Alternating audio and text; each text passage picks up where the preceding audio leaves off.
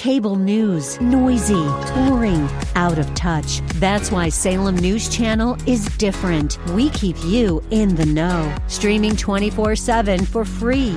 Home to the greatest collection of conservative voices like Dennis Prager, Jay Sekulow, Mike Gallagher, and more. Salem News Channel is unfiltered and unapologetic. Watch anytime, on any screen, at snc.tv and Local Now Channel 525. KSLR.com's Church of the Week page presents today's devotional from Pastor Earl Fulmer of Clarion Call Christian Center.